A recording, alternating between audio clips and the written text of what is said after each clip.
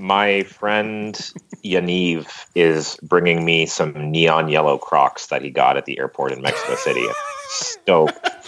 Chris, Stoked. you never responded to the goth Crocs that I posted in the Slack that I tagged you in. I know those are. I think are because great. Chris got it from all It's right. angles. Like he had multiple people texting him about it. It was on multiple Literally Facebook on posts. the day it dropped, I got that content from like 8 people. Brilliant. I mean, that is the most you. Yeah. It's just the most you. It's So what, are you going to go to Hot Topic and trick out these neon yellow Crocs? Well, so they have like a blue part on the midsole that I'm going to paint black, so it looks sick. Just using the word midsole to talk about Crocs, there's something... amazing. And I have a neon yellow Stone Island jacket and a neon yellow Supreme hat that I think I'm going to wear. Oh, man. I'm going to do it. I just have to do it. That's your outfit for the first video podcast we do. Yeah, definitely. Yeah, the first Twitch stream is going to be you. I mean, yeah, we'll get a lot of new fans, certainly. Oh yeah. Flash those Crocs on screen. Game over. I'm telling you guys, Crocs are really comfortable.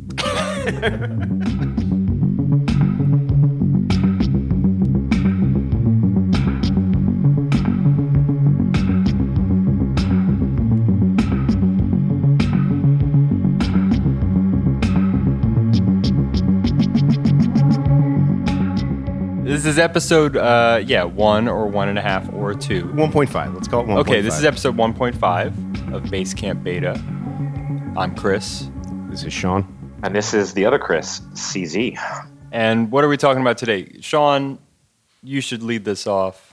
Well, so we were musing earlier briefly over what to talk about as far as kind of old music. And I think in keeping with the show's general focus on sort of personal canons, anti-canons, and kind of heterodox histories, one of my all-time favorite tracks is Kikrokos' "Life is a Jungle," and there's a Ron Hardy edit of it. The track is just a very, very solid kind of spacey disco track. A lot of synthesizers. It's a big track, but then right in the middle of it is this breakdown that comes out of nowhere, and the breakdown is just it's a psychedelic meltdown embedded in the middle of a beautiful disco track. And Ron Hardy, in all his genius, decided the thing to do was just loop that breakdown.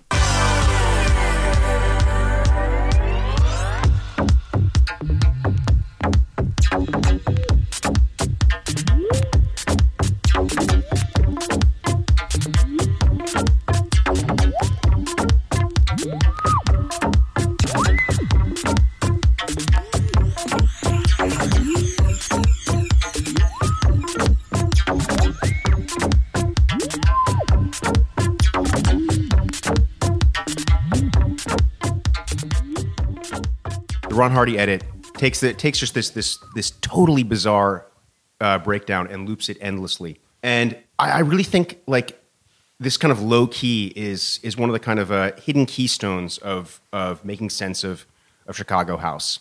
Because I think like the kind of the simple explanations of Chicago house are that, you know, these were young kids going to Music Box and Warehouse trying to emulate like, you know, Klein and MBO or Charivari. You know, they were just young kids trying to rip off disco songs with like really cheap, crappy gear. And that's definitely like kind of the bulk of it. But there is, you know, Chicago house at its best has this totally demented psychedelic element that I think is missing. And for me, this track goes a long way towards piecing all that together. It has this kind of weird off-kilter lumbering bass line that I think you can hear echoes of in like No Way Back or Farley's Acid Life. It's for me, it's just kind of it's pure Chicago. So yeah, I mean, what do you guys think? What do you got to say? Well, I think for me, not really. I just listened to the edit and not really knowing the history of it. or having the familiarity with it that you do, what really struck me is how much it sounds to me kind of like old school EBM. Like, For sure, yeah. yeah, and that kind of reminds me of the conversations I've had with Jeff Mills about what dance music was like in the late 80s and the early 90s, where he was like, yeah, you know, back in the day, DJs would play everything. They would just pick, they would, you know, they'd mix in Front 242 next to Carl Craig or whatever. And or next to Klein and MBO. Yeah, for sure. Yeah.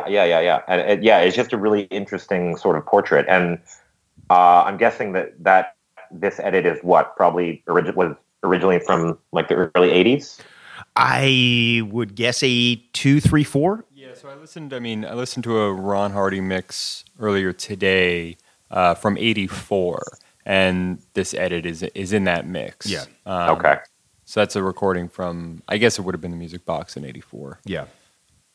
He was definitely playing it in like 84, 85. It definitely could have existed before that. The record is from 79 or 80, 81. I should have the original track is from 78. Yeah, 78. Okay. Yeah.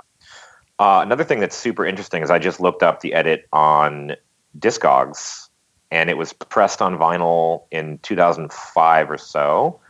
But there's the bootleg series of Ron Hardy edits. Right. So it's a recreation of Ron Hardy's edit, which is kind of surreal. I have a bootleg from the 80s that has a version of it that I'm not sure if it was actually Ron Hardy's edit himself. Wow. But yeah. That's kind of crazy, you know, edits of edits of edits. It's right. Shadows on the dance floor. The thing I find interesting about this track is that, so you have Ron Hardy, and he, to most people, is sort of the inventor of house music. And house music is seen as, you know, that the word house comes from, you know, the music that was played at the warehouse.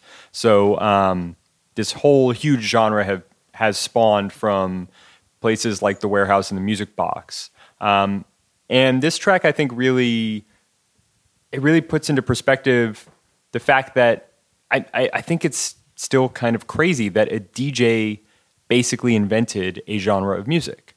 But it wasn't the first time that it happened either. So no, but I mean, can you really imagine that today? I mean, at the time, like, you know, there's a confluence of all sorts of things, of clubs that are very open-minded, playing all sorts of music.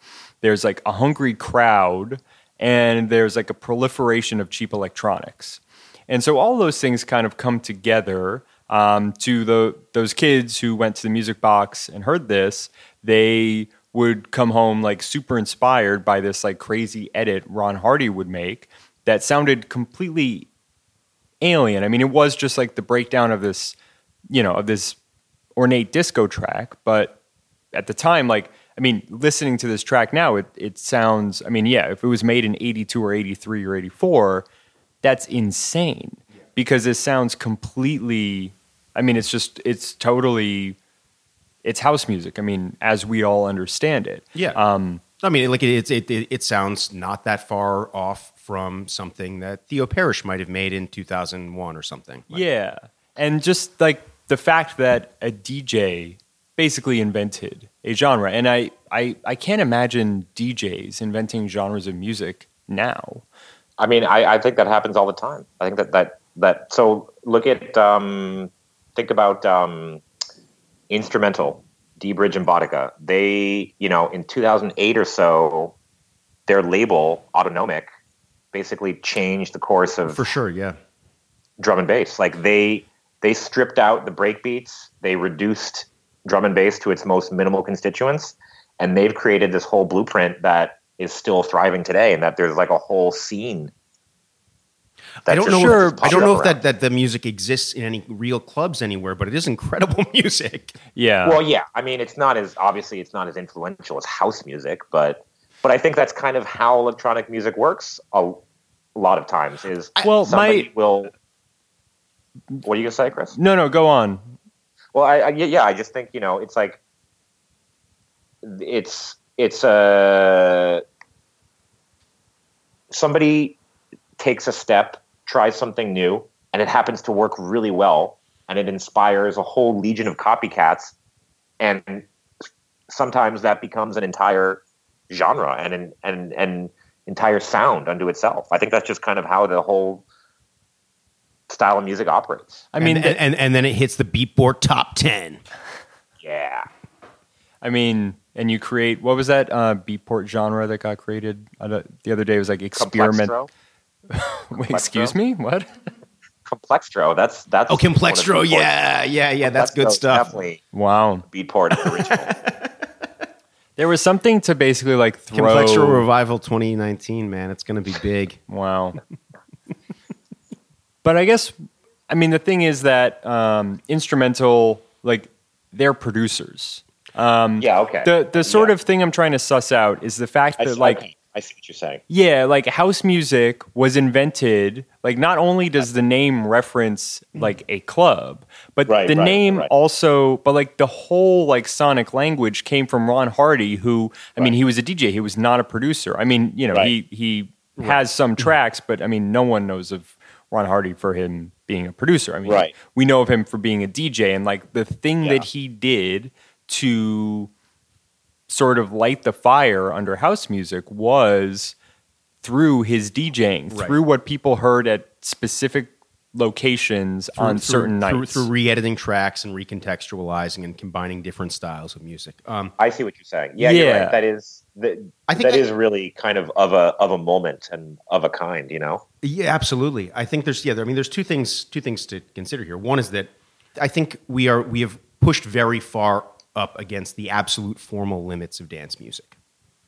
What do you mean? What do you mean by the formal limit? That is, dance music is highly formalist. You can only push a certain genre of dance music so far before it ceases to be that style of dance music, or before it ceases to be dance music, period. Sure. And I think the proliferation of forms that we've seen over the last 30, 40 years, especially, from, let's say basically 83 until 2005, give or take. That was and especially, from like 90 to 97 or something, that was a once in a lifetime thing. We will never see forms proliferated at that rate again. I don't think it's possible.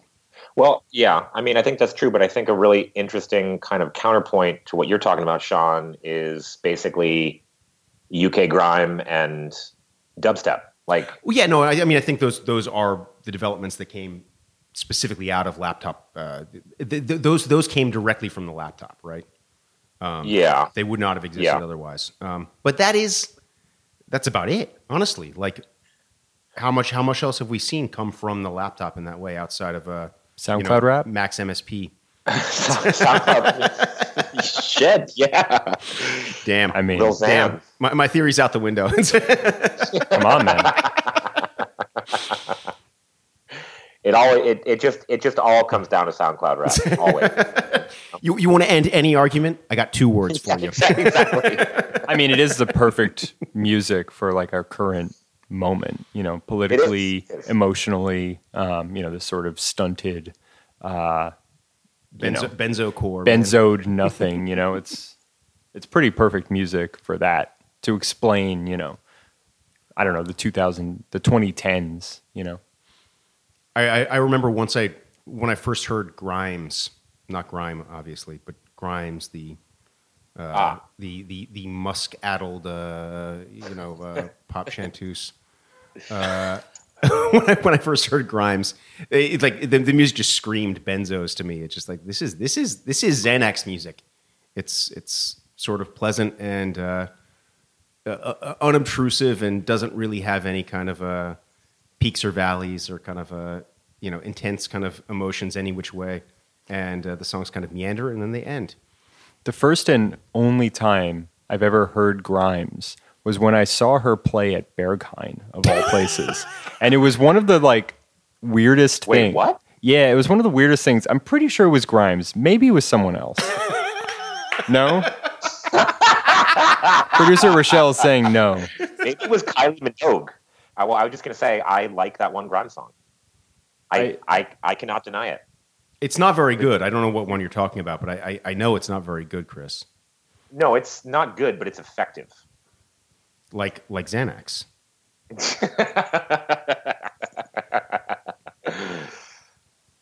The ultimate drug of the 2010s is not one that gives you euphoria, but the one that just takes the terror away.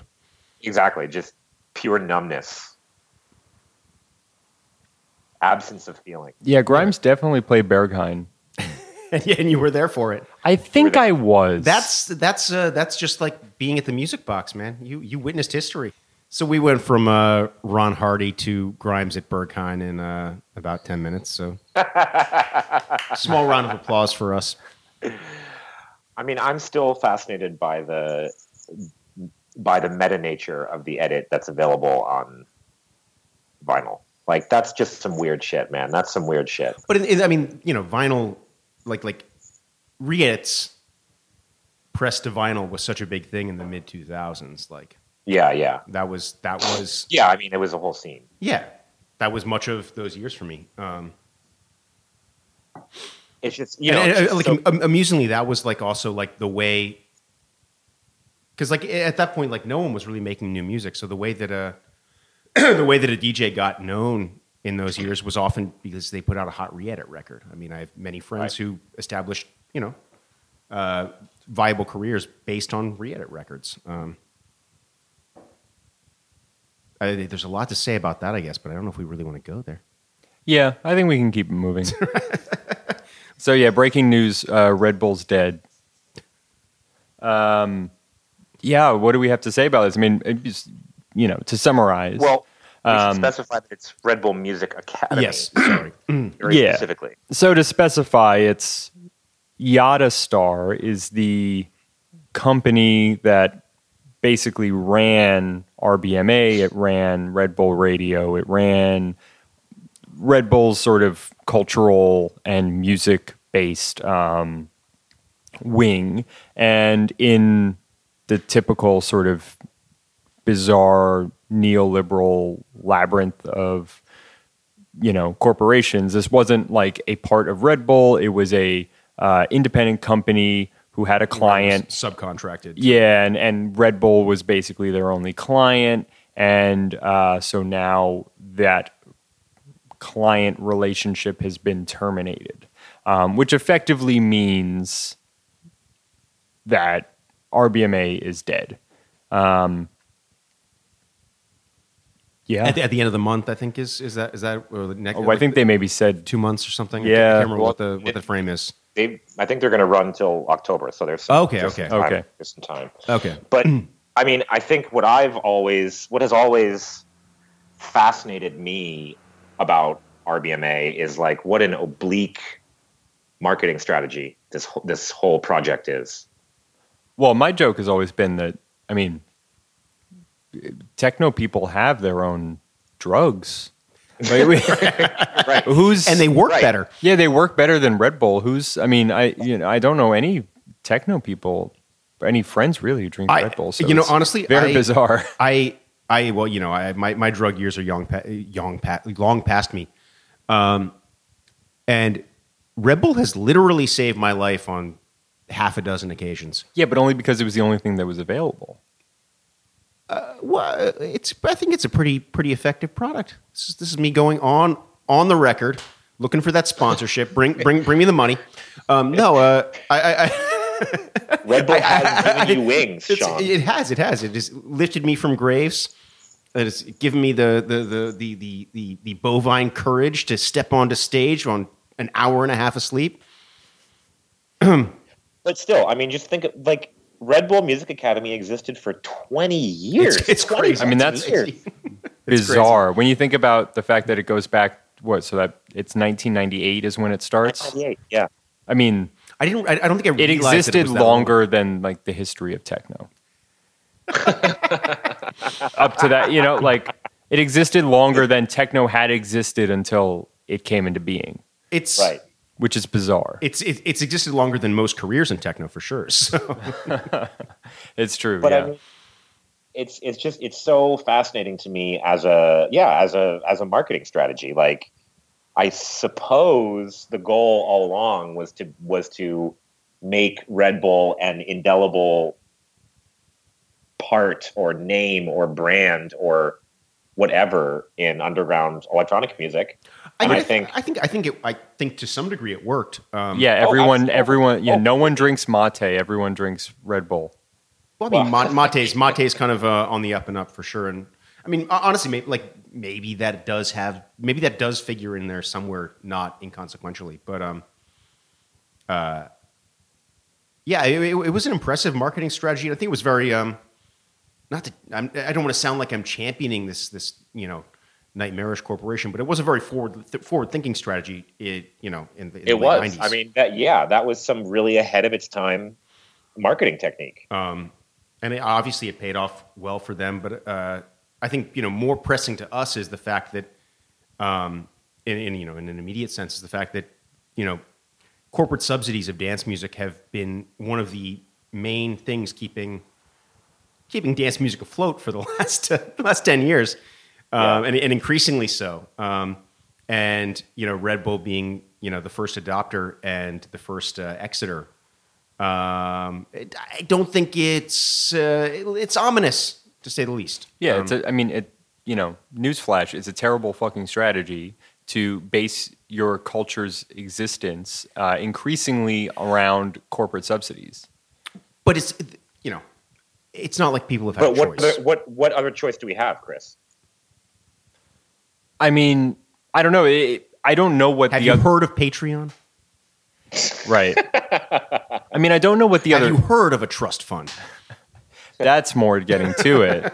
I mean, I don't know what the other choice is, but I think one of the other choices is integrity. There's something... I'm sorry, but there's something about this idea of selling out that people are all of a sudden kind of like, well, it's actually fine.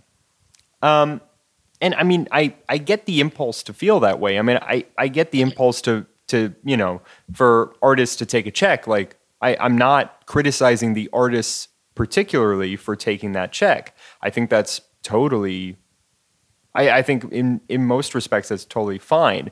But I think the moment we start to glorify this thing or sort of pretend that it's totally fine and basically, I think sometimes just return to the way in which you thought when you were, 15 and being like, that's a sellout. Sellout poser. I think that's fine sometimes. And I think that's instructive. I agree with you, but I think the fact, I have never historically been a huge fan of Red Bull's presence in our scene. But at the same time, I know the alternatives are so few and far between. The alternative is nothing. So right. Nobody buys records anymore. Nobody buys anything anymore. Back to what Chris was saying, though. I think the real shift for me is because corporations have been long involved with underground music. Artists have often banked on getting songs in car commercials or, weird corporate sponsorships in various ways. For a long time. And I think we all accurately shit on Moby for being a sellout.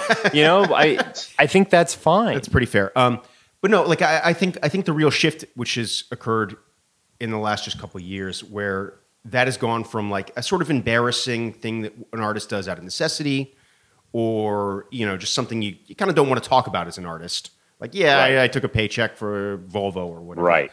It's become an actual aspiration now. Oh yeah, no, exactly. This is a career goal. My plan is to corporate sponsorship XYZ, and it's all part of a kind of a trajectory to the Beatport top 10. And I mean, if you don't care about the music or the culture or whatever, then it's fine, because when the corporate sponsor inevitably just kind of backs out and pulls out all the money, it's fine. You didn't have that much I mean, you had some sort of career vested into it, but hopefully you got paid, but you could just move on to the next thing. It's fine. You go back to coding or banking or something. It's cool. Yeah, but like, if this is your thing, if music to you means quite a bit more than that, then you're kind of fucked. And this is why I think, our show is named after a UR track. And I think, there's that UR record that's called Message to the Majors or something. It is called Message to the Majors. Yeah, and I think this is instructive. I mean, UR is, in the early 90s were vehemently anti-corporate. And would basically be screaming about that kind of thing all the time. Well, to be fair, this was an era when you could reliably sell 10 to 20,000 copies of a record. Sure. We don't exist in those times anymore. If a record sells, if a record sells 1,000 copies now, 2,000 copies is psycho. You sell 2,000 copies, nobody's selling that. Yeah. The goal now is like you press 300, you sell 250. That's exactly. Like that's hitting the jackpot. That's like a job well done. Oh yeah. No, that's you're taking yourself out to sushi. It's great. So I agree with everything you guys are saying, but I think the real sort of the culprit here is not the artists or the labels or the DJs or whomever. It's the everyday music listeners who have basically abdicated their responsibility. Oh no! I couldn't. No, you can't. You can't blame the consumer. Yes. Like. Of course you can. Why can't you? Look, if music fans, if everyone just bought one record on Bandcamp a month, then no one would still make any fucking money, dude. Well, I'm not wrong. There's no saving this industry through badgering consumers for downloading stuff or streaming stuff. But then what? What's the what alternative is there if there is no foundational ground support from fans, from listeners, from consumers? Total extermination. That's. Huh? I said total extermination. We're looking at the end of music. I say that barely facetiously. Well, the reason we're looking at that is because of neoliberalism. Basically, the artist has no support. So any sort of housing is more expensive, healthcare is non-existent, wages are down. So already, the cards are stacked against you if you don't have a tech job. Things are harder and harder and harder every day because things are harder and harder for just people every day. Right. And I think this, what's the next thing? Amazon fucking comes in and starts, some sort of, weird, subsidy. It's full communism or eco-apocalypse. Let's be real. That's what exactly. Our political viewpoint on the show is clear, is that, eco-communism is the only path forward, and anything else. Anything else is a straight up death cult, and that's. Let's be real. That's it's completely true. This whole corporate sponsorship thing is just letting the market come in and further decimate what should be a culture. Culture ostensibly should exist outside of all of these things, but by letting it in, by accepting corporate sponsorships, and by sort of inviting this dynamic in, we, in my opinion, invite all of these forces in to culture, into a culture that we, at least I think that we kind of care about. We invite all these forces in that maybe, can we make any money from making weird techno? No. That's kind of a pipe dream. But can we, have it not be fucked up by markets and corporations? Hopefully. I know I'm the utopian sort of idealist of the show, but I agree with you, Chris. But I think what's interesting is that when I think about the mid to late 90s, even the early 2000s, when I was coming up, when I was discovering subculture and the underground and music scenes in general, there still was this, like, yes, it's true that culture exists outside of commerce, essentially, at its most essential function.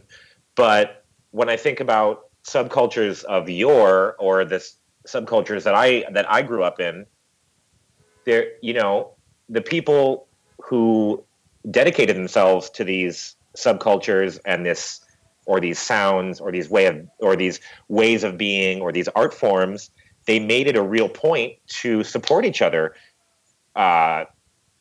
financially, you know, artistically. And it's just like, I don't know. I do agree that, you know, I think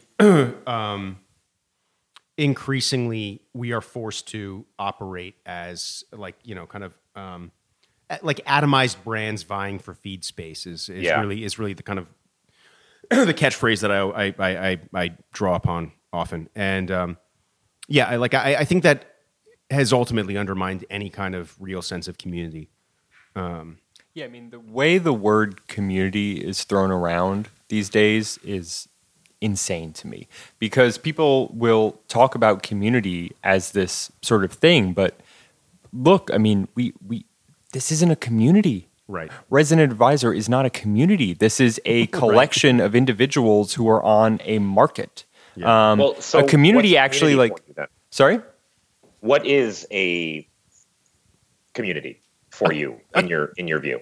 I mean, a community is, you know, I mean, in sort of clear and practical purposes, is, you know, like your neighbors that everyone looks out for each other, and, you know, supports each other, you know, when I think someone's sick, or, you know, I mean, it's a very basic sort of, it's the way humans have sort of oriented themselves. I think forever. in terms of you know, musical cultures, I think, you know, community is a shared aesthetic kind of trajectory, a shared political kind of mind frame, and shared goals in general. And I think that's very hard to maintain or establish in a musical environment that is dictated by the feed, by the algorithm. Yeah, I don't know. It's very depressing to think about. That's what we're here for. We're here to bum people out. True. We get depressed about it, so you don't have to. We get depressed about it, so you can too. I mean, the way Red Bull figures into this, I just think it's an invitation of, you know, the things that Red Bull did were, I think, great. The things that RBMA did were great. They had these lectures; they were really, really nice. I've watched. I think it's really hard to argue many of them that Red Bull has not been the music journalistic outlet with the most integrity for the last 10 years, give or take. Yeah, I would agree. They've consistently produced high quality, high quality material that is focused on interesting, like, artists with real vision and you know, kind of a. Yeah, Red Bull has done a great job. It's really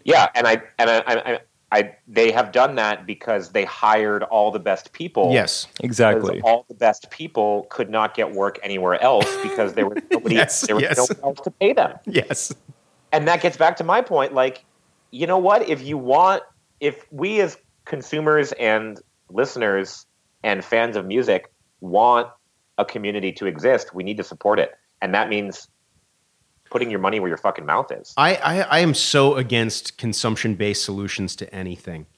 But we can't buy enough electric cars to save the biosphere. We can't sell enough MP3s to save the music industry. I mean, Jesus, I had to buy a fucking headphone amp for the podcast today, and I was wrestling with myself. Oh, should I go to B&H? Their labor practices aren't very good. You know, maybe I shouldn't go to B&H to buy a headphone amp so we can Amazon's much better. Record this. But yeah, then okay, Amazon. That's no better. So.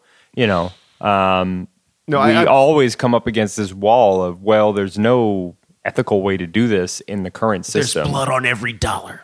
Every cent is stained with misery.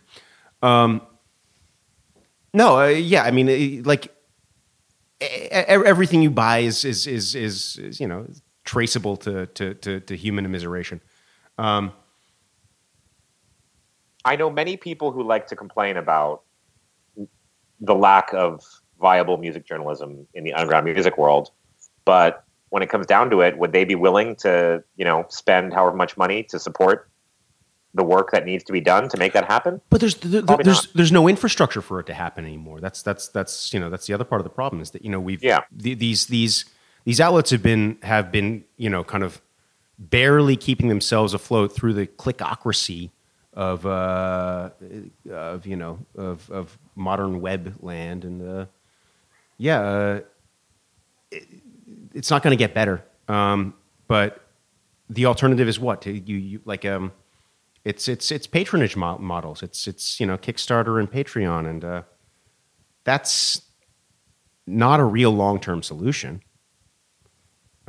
I mean, I think that on the one hand, but on the other hand, I see how incredibly successful it has been for many people. Yeah, I mean, well, hey, we're that's why we're here. That's why we're here. It's true. I mean, we're aiming big. We know where the money is. I think it makes sense that in the current model, in the current world we all live in, of course, something like Patreon and Kickstarter is the only feasible model, or corporate patronage. Of course, that's the only feasible model. But the reason why I think you can't, and the reason why I, you know, always bring things to politics, and why I think politics is a very clear and present part of the show, is because, well, if we were to establish a model completely outside of the one that we currently exist in as a society as a whole, maybe we could. But, you know, in the current neoliberal environment where everything is delegated to markets, everything is sort of, meritocracy reigns supreme. What we need is decommodification of certain spheres of life, period. So, right. You know. Yeah. But I think, so what's interesting to me is that not only do we all exist under a neoliberal regime, we are experiencing in, you know, that regime in which markets are the only logic that we understand.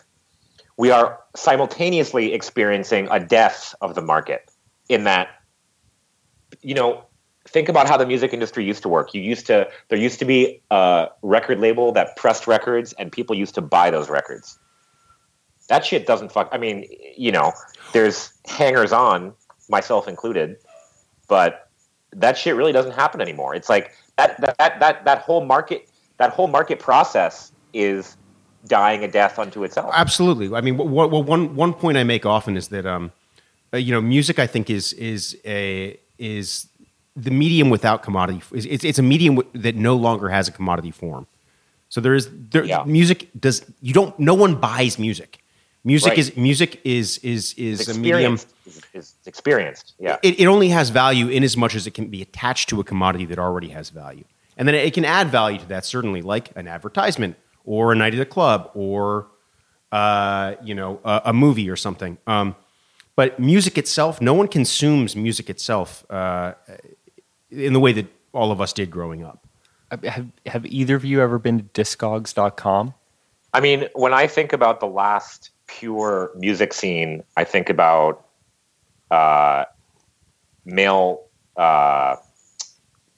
tape mail trading. You know, there's like a name for this scene where, like, obscure cassette, like 80s cassette culture. 80s, right. Cassette trading culture. I mean, but that's so long ago. I mean, I think, like, you know, the way that techno and even techno like mixtape culture in the 90s. Yeah. Was totally vibrant. And, you know, like, if you were a popular DJ locally who hustled and DJ'd a lot and recorded a lot of mixtapes, you could actually make a living just selling your mixtapes. Like, people did that. Yeah. I mean, I have some DJ Tron mixtapes. I have some Delta 9 mixtapes. Oh yeah, that's the good stuff. Tron, R.I.P. If you go away on this summer day, then you might as well take the sun away. all the birds that flew in the summer sky when our love was new and our hearts were high, and the day was young and the night was long, and the moon stood still for the nightbird's song. If you go away, if you go away, if you go away. Scott Walker died, I don't know, a couple days ago, about a week ago. It's a very bizarre, death to me, because Scott Walker, he was still making incredibly interesting music. I mean, he was still a very active artist. I mean, he did a record with Sun, 4 years ago? I mean, this is someone who... I never listened to that record. It was weird. That sounds of about course right. It was weird.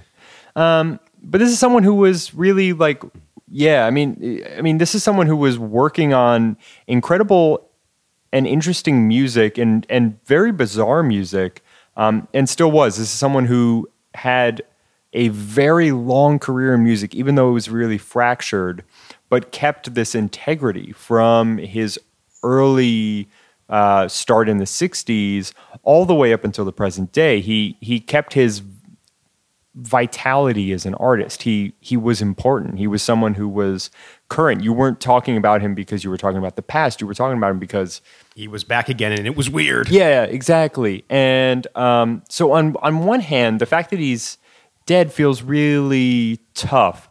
But on the other hand, his life is just so fucking weird that it still feels really bizarre. I mean, since he died, I'm always listening to Scott Walker records, but I mean, since he died, I've been listening to, my favorites, and those are invariably are Scott 1, Scott 2, Scott 3, and Scott 4. And so those records are, come out in the late 60s. And so in a way, the fact that he was still this artist feels very bizarre. It almost feels like, well, of course he's dead. I mean, these records are so of their time, but that sort of pop, the sort of Burt Bacharach written music, that shit is dead and buried at the end of the 60s. And that never comes back as a popular form of music. And so the fact... I think there's threads of that run through the 70s for sure. Katie's a colossal fan of strange, schmaltzy 70s rock, so I'm exposed to a lot of it. Okay. I mean, he was a true relic, right? He was Katie's going to get... It's more like late 60s and early 70s. You see a lot of like soundtrack-esque music and stuff that was in like James Bond movies and, all that kind of stuff was like sort of that's when 60s pop sort of takes a different turn. Mm-hmm. And it sort of almost synthesizes with like the psychedelic elements of the time also, but they're just doing a very different thing for like the older people. Right. But in terms of you know what I mean? I don't know if that's the best way to put it, but yeah. Scott Walker's records feel very sort of, all 60s pop to me really feels like very locked in time. I want to say for me, Scott Walker is an artist like the band Chrome, one of my favorites, where Scott Walker is something totally of his era, but also totally singular and totally transcendent of the era. Well, of course, yeah.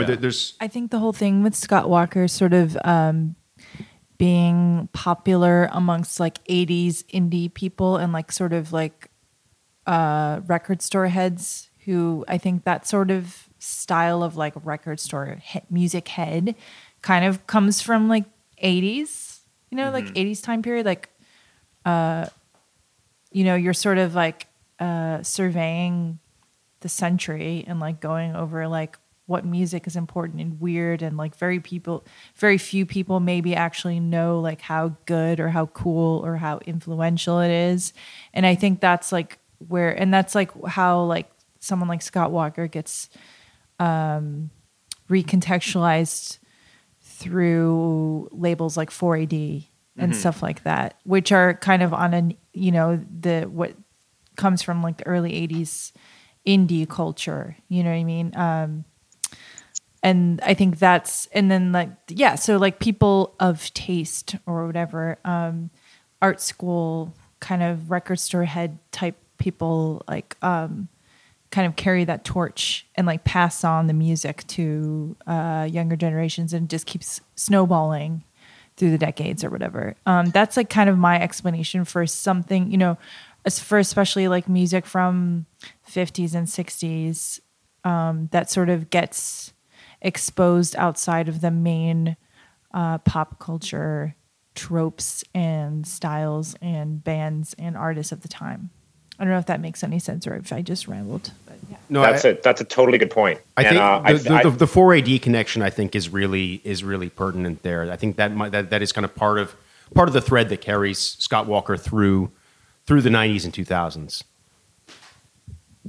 One thing, I'm not a huge Scott Walker head. I'm not an expert on his music, but I have heard some of it, and it is fucking strange. One interesting analog I'd like to point out is just maybe about a few days ago, I was in a stoned YouTube hole, as you do, at night, and I somehow stumbled upon Andy Kaufman's performance on, I think it was the Ed Sullivan Show. Mm-hmm. One of those like late night talk show hosts from the late 70s. And it just struck me how incredibly different the world obviously, but how incredibly different the world we live in now versus the world that existed then, and how transgressive Andy Kaufman's bits were, and how people had no context for understanding what he was doing. But now, I mean, fast forward 40 years, and that stuff is Kaufman's bits and impersonations and his irony and his sarcasm and his sort of light trolling it's not even it's like it's gone beyond de facto. It's a part of what everybody does. Absolutely. Yeah. And it's kind of interesting to think about Scott Walker in a similar context where he existed in this whole other realm that is, as you guys have been talking about, completely bygone, but makes the pop actually the avant-garde, in his own ways, if you will. It's like someone who takes pop and actually makes it the avant-garde rather than what people pass exactly or whatever. Yeah. You know.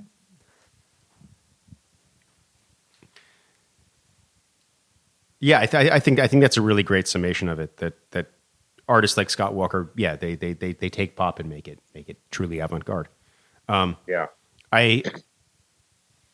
Sometimes I wonder though, like how much of it is him and like how much of it is like the team he was working with, because obviously he's working with like producers and like basically an orchestra. Yeah. And like all that kind of songwriters, you know, he was singing a lot of Jacques Brel and stuff like that.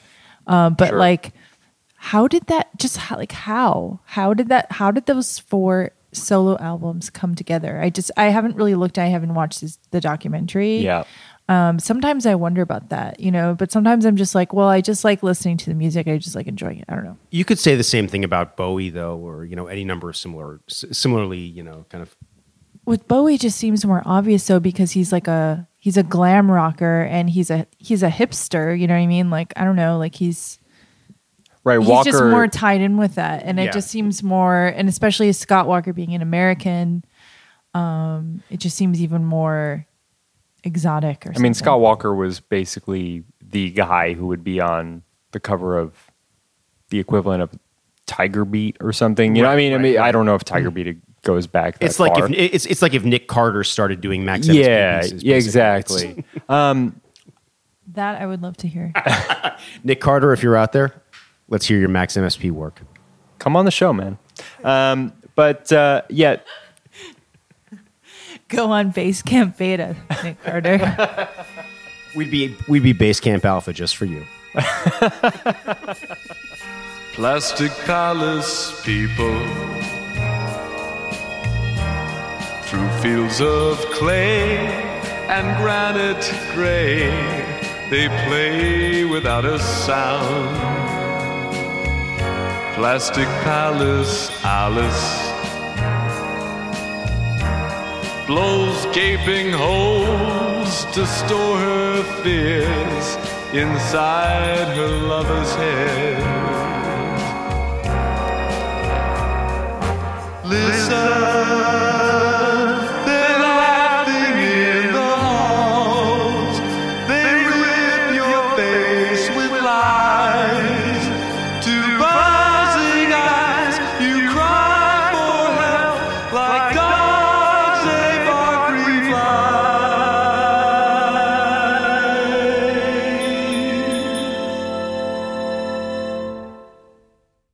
Well, I think yeah. this is happening at a much greater frequency today, where I'm seeing tropes and sounds and styles that ostensibly originated in the world of underground weirdo electronic music making their way in some way, shape, or form to chart topping. Like, think about Arca. Arca's pretty huge, right? Arca's like pop music. Yeah. Is Arca like pop music? Are you sure? Well, I mean, he's produced half a Kanye West album. That's I mean, true. you know, That's true. that's That's true. about as close as you can get. Fair. Yeah, fair. Totally fair. Arca's a pretty huge name, and his music is fucking weird. Like, or think about like Twigs, you know, FKA Twigs. Like, she's borrowing a lot of tropes from the worlds that we come from. And, you know, think about Warp Records is increasingly becoming like a pop music label. Almost. Yeah.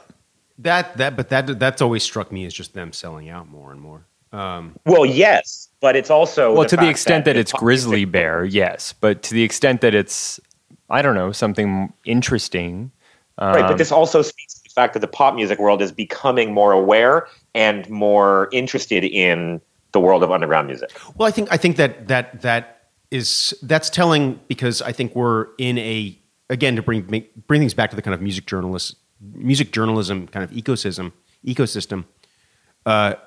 You know, the last 10 years, 15 years, but especially the last 5-10, you know, the journalistic outlets have become extremely horizontal, where, you know, you will literally on Fact Mag have an article on Rihanna and then Bo Wanzer. They exist totally without any kind of dissonance on the same platform. And I think that's in part due to, you know, kind of in part due to streaming stuff, YouTube, etc. But things have become very flattened in that way. I don't think it's a good thing. I don't think it's something we should champion. I think it's I think it's something that ultimately erases the context of both musics. But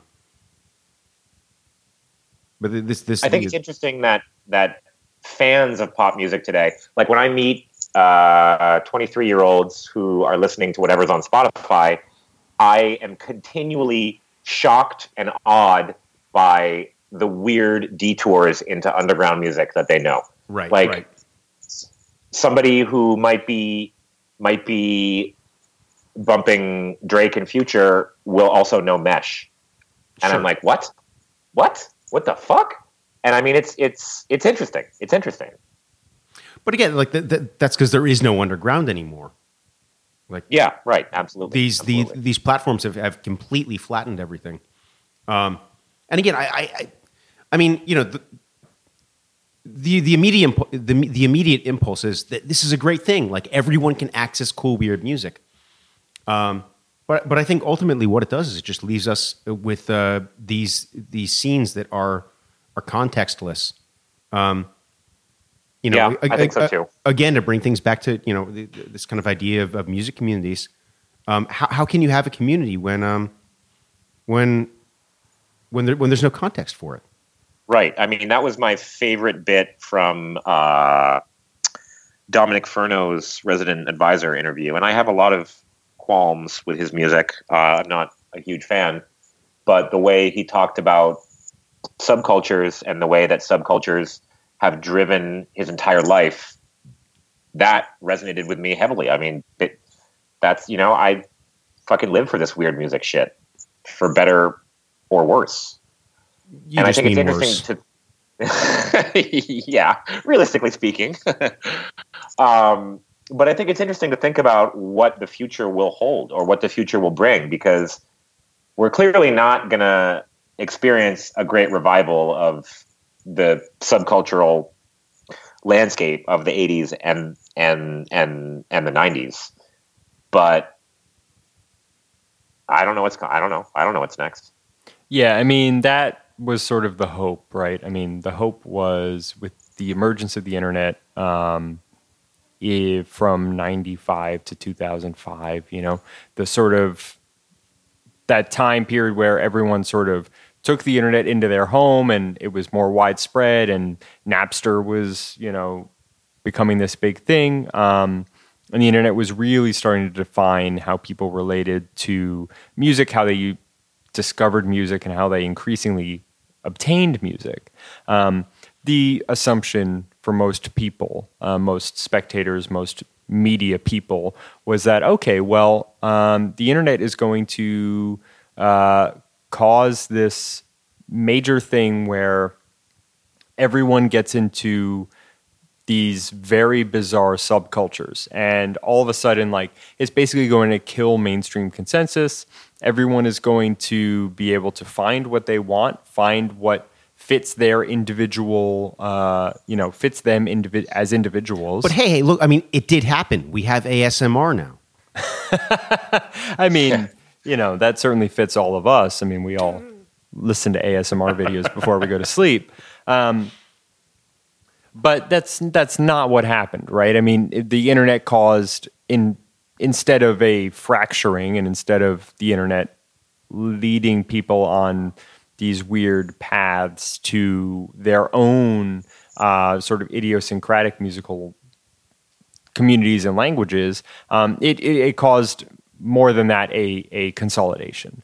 It caused a sort of, it created an even more firm and unshakable musical consensus. Yeah, no, absolutely.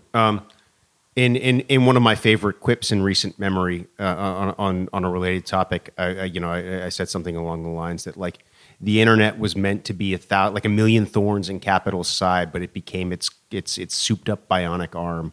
I was very proud of that. As well, you should be. I mean, if we want to use a tweet as the catchphrase of the show, I didn't say it was a tweet. I didn't say it was a tweet. It was a tweet. It was a tweet. Yeah, you don't have to lie to us. You can wear that proudly on your sleeve, get it tatted on you, maybe on your face if you want to, Inner lip tat, I think. The world is flat. Is that a Thomas Friedman book? End podcast. End podcast before I go on a rant about Tom Friedman. Yeah.